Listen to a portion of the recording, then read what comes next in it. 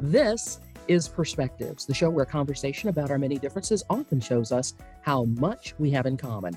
I'm Candace Presley. Here's a fact. The CDC says Black men have the lowest life expectancy of any major demographic group in the United States. And then when you look at projections from the Census Bureau, we learned the life expectancy for a Black American male born in 2020 is 74 years.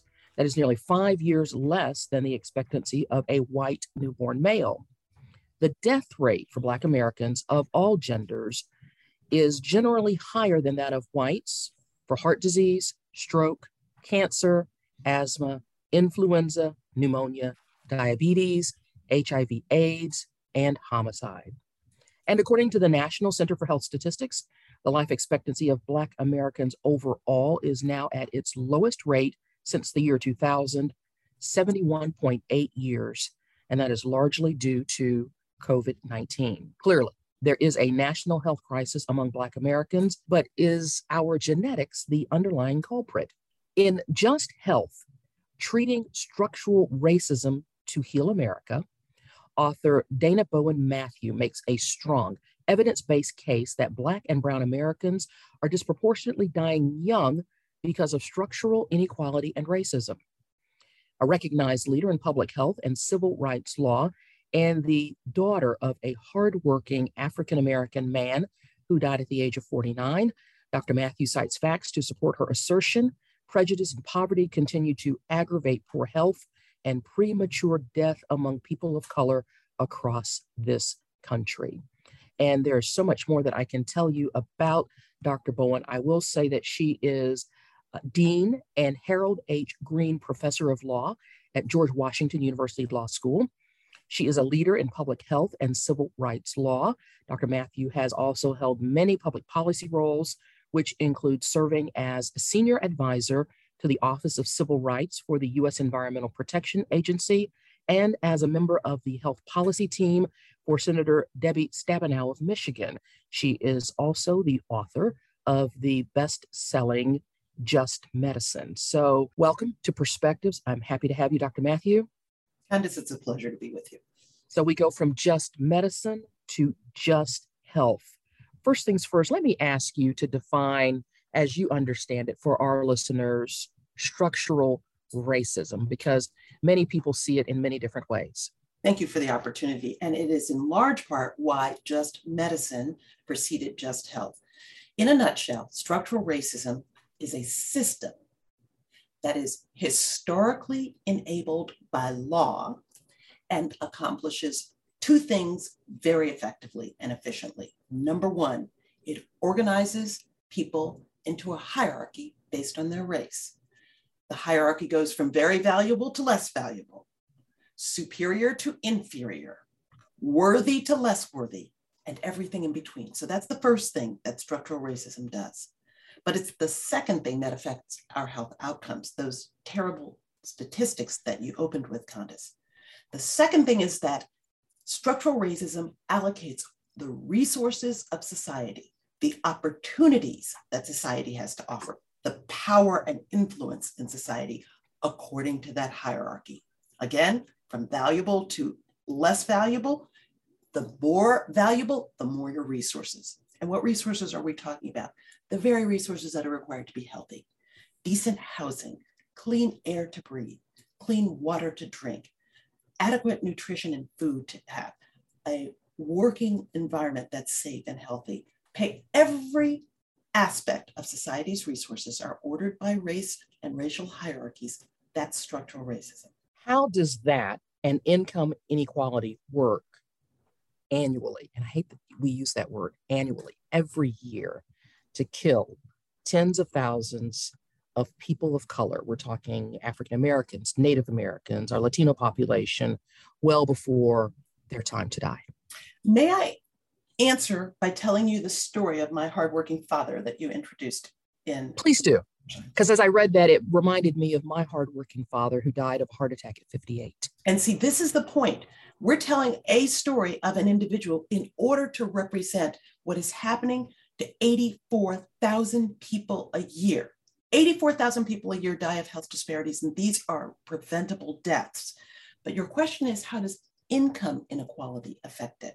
Well, here's how. I grew up in the South Bronx. My father died at 49. Your father died at 58.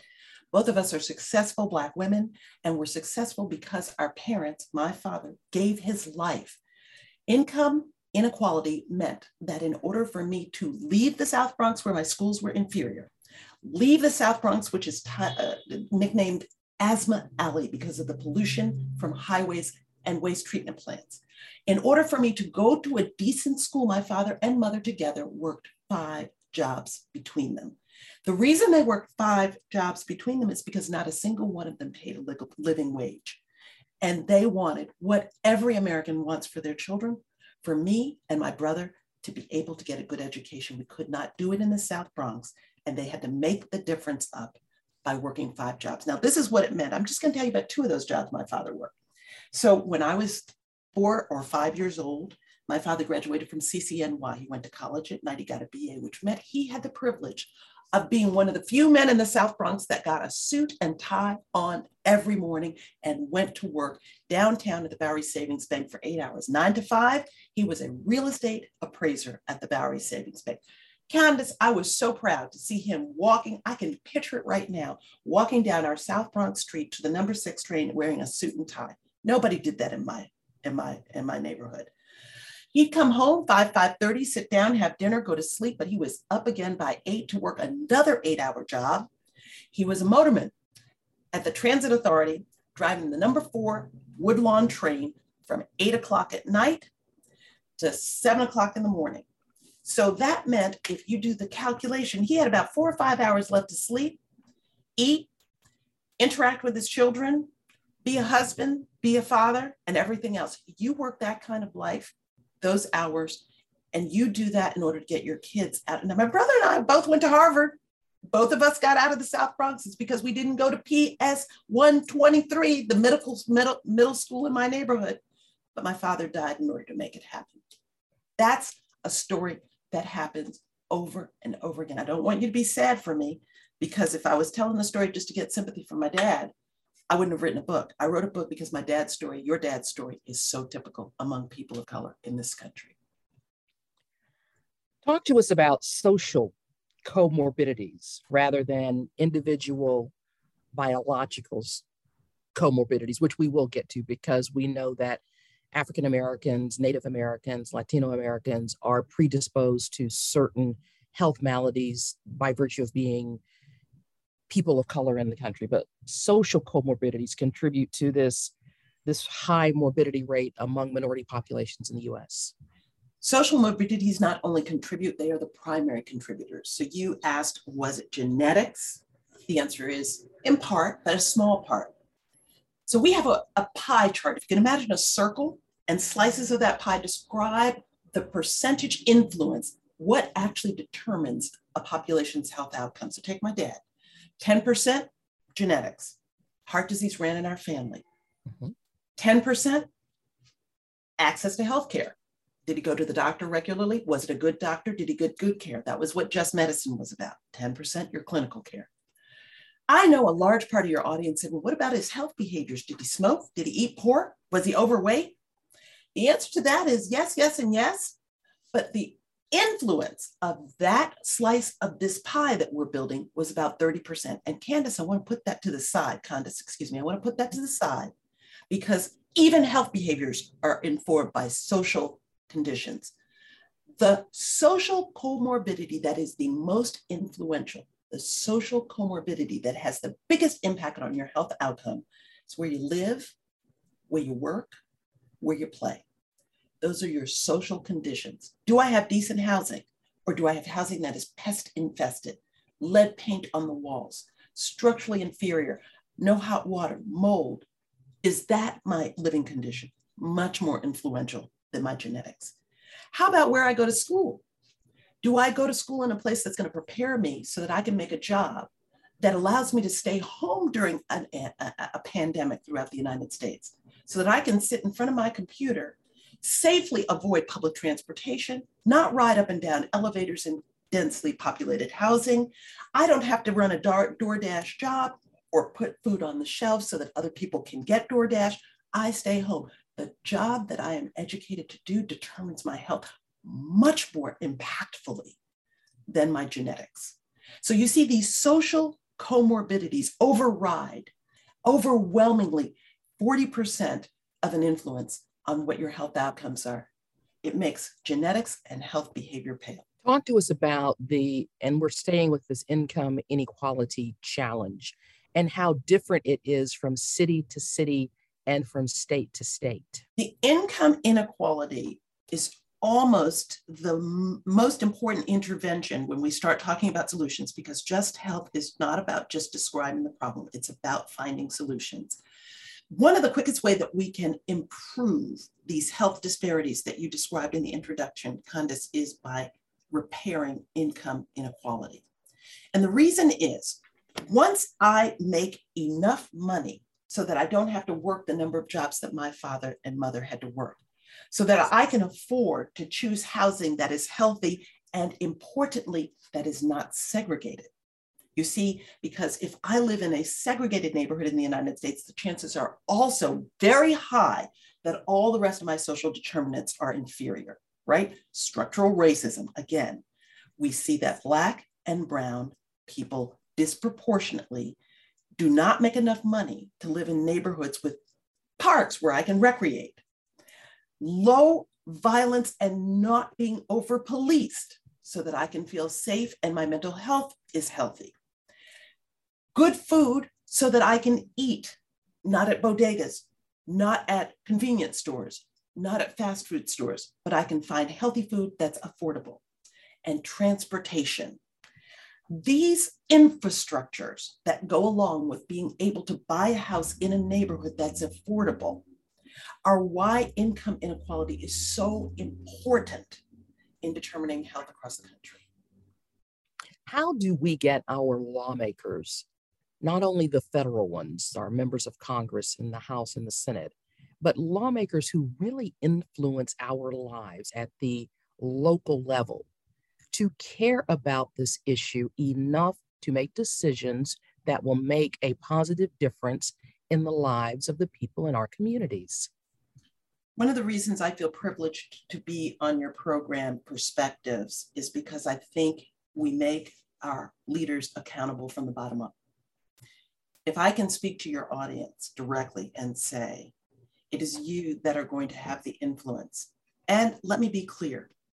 One of the themes of this book is that structural racism hurts everybody: Black, white, Latino, Native, gay, straight, male, female.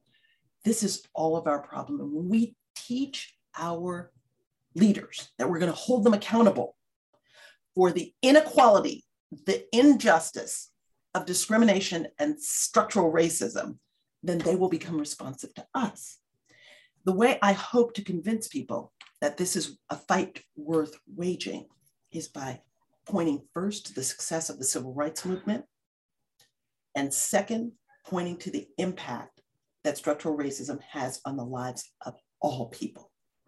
So we don't just worry about racism and its effect on the infant mortality rate of Blacks. The evidence tells us, Candace, that the infant mortality of whites goes down in areas which are very high in structural and explicit racism. How do I know that? Many studies, but one of my favorite ones, and I do a lot of studies in this book. I love the social science because, as you said in the introduction, this is a book on evidence-based learning.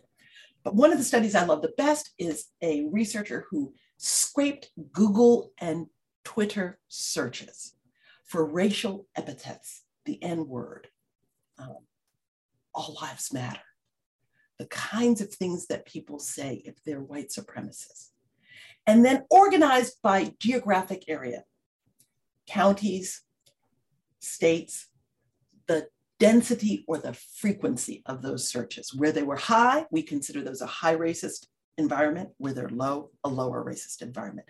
And do you know the health outcomes of not only Blacks, but also whites were worse, where there were more people searching for those racial epithets than when they were compared to places where there were fewer. When people say racist things like, I don't want them living near me, or answer a survey to say that they may be okay, but I don't want to go to school with them and I don't want them to marry me. and we collect those people in one geographic area, they die, whether they're white or Black, sooner due to heart disease. Their infant mortality rates are higher. So this affects us all on a very real and quantifiable level. Racism kills us all. Are there certain diseases that are more prevalent in societies and communities where income inequality is greatest? You know, there actually are, and this was a surprise to me. I didn't realize that. There's some evidence that there's an association between societal inequality and increased obesity, increased alcohol abuse, increased diabetes. The morbidity and mortality rates for these kinds of diseases do appear to be coordinated with greater income inequality. And here's something I want to be very clear with listeners about. This is not just lower and higher income correlations in absolute terms, where one group or one location makes more money than the other. This is the gap, the actual inequality, where the difference between the haves and the have-nots are greater. We see greater incidence of alcohol abuse, diabetes, greater incidence of obesity. It is actually the inequality itself that is correlated with bad health outcomes.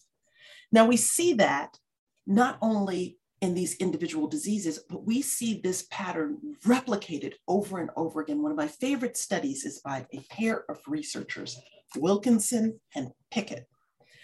They found that all of the OECD nations, the 11 most developed Western nations in the world, have a positive correlation between income inequality, that gap that I'm talking about, and bad health outcomes. So if you can imagine a diagonal line from low to high, and the nations arrayed according to who has the worst outcomes and the best outcomes. Japan, the best health outcomes, the best social outcomes, and the United States, the worst health outcomes, the worst social outcomes. Why? Because Japan has the lowest income inequality along the array of all of these nations, and the United States has the greatest. We see that over and over again. Nations, counties, states, if you have an inequality problem, you also have a health problem. Atlanta is currently experiencing a surge in violent crime. We are also experiencing a greater incidence of gang-related violent crime. Based upon things that you've already shared, both seem to be tied to income inequality and likely the health disparities that exist in this community. It's very clear to me that we are talking about a seamless web, that none of these problems operate in isolation. The fact that you in Atlanta are experiencing a violence problem doesn't surprise me, given the income inequality, the residential segregation, the educational segregation and disparities that operate in the city of Atlanta. I know because I have family that live in Atlanta. Now, the fact of the matter is that COVID-19 gave us a very stark object lesson. If we care to pause and take the lesson, we can learn that none of what you described is a surprise. It is not a surprise that where you have great income inequality, you also have violence, you also have disparities in health, you also have underperformance and low educational attainment. The seamless web in past years has been called a cycle, but I call it a web because you can intervene at any and every point, no matter who you are or where you are. If you're a school teacher, you can intervene in your school and look at the disparity between Black and white children's disciplinarity differences. Does the same behavior for a white kid yield expulsion and suspension as it does for a Black kid? It doesn't. Not anywhere, not in Atlanta. Does the same behavior in your school send one kid to treatment if they're white and another kid to juvenile detention if they're Black, starting the school to prison pipeline. So if you're a teacher, a school administrator, there's a place for you to intervene. If you're a healthcare worker, there's a place for you to intervene. Do you see that the patients coming into your treatment facility, whether it's a clinic, a hospital, an urgent care, are they getting the same treatment if they're Black and if they're white? You can intervene if they're not. Little things like, are they getting the same length of appointment? Are they getting the same referral to specialized services? I'd say likely not, since the data tell us that there's a wide disparity in treatment, in communication, in healthcare. If you are a worker in tech, are you hiring people with integrated communities and hiring committees rather, so that role models from the top of the organization to the bottom of the organization are diverse? Or are we looking at a concentration of workers in the janitorial and service areas who are of color and no promotion of people to the top of that income and employment spectrum? So you see, discrimination is so pervasive that none of us has any excuse for not working on this problem right where we live.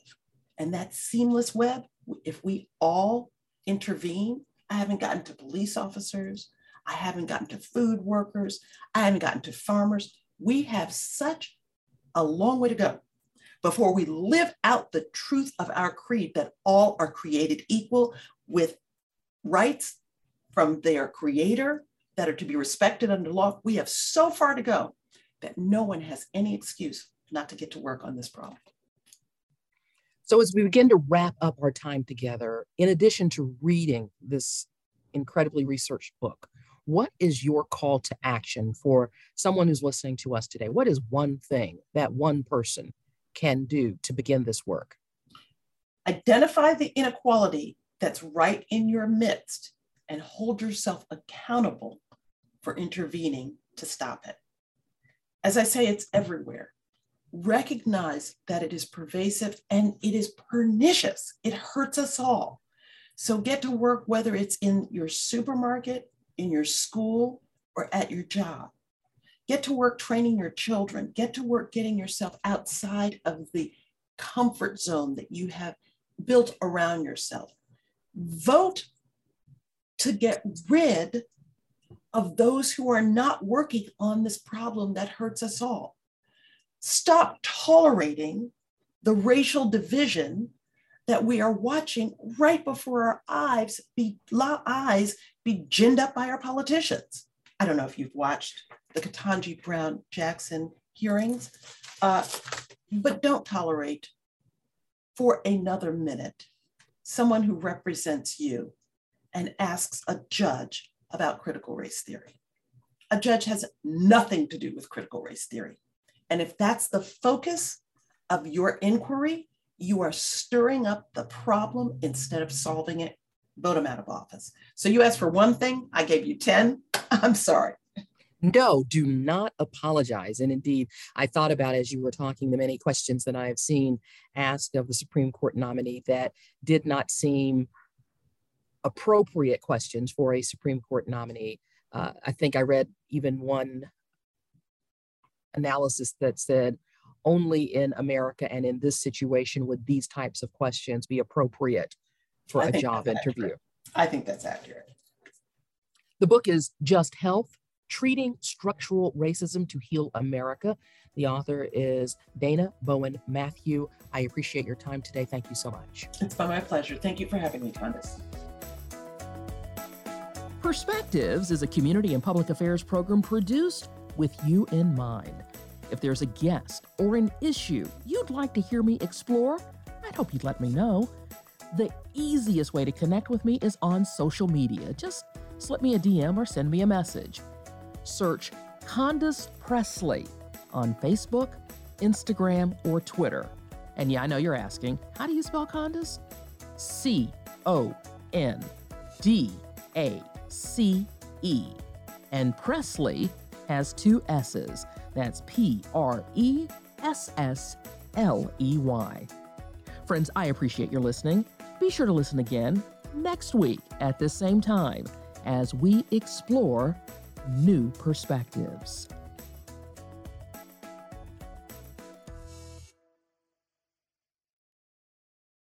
Without the ones like you, who work tirelessly to keep things running, everything would suddenly stop. Hospitals, factories, schools, and power plants, they all depend on you.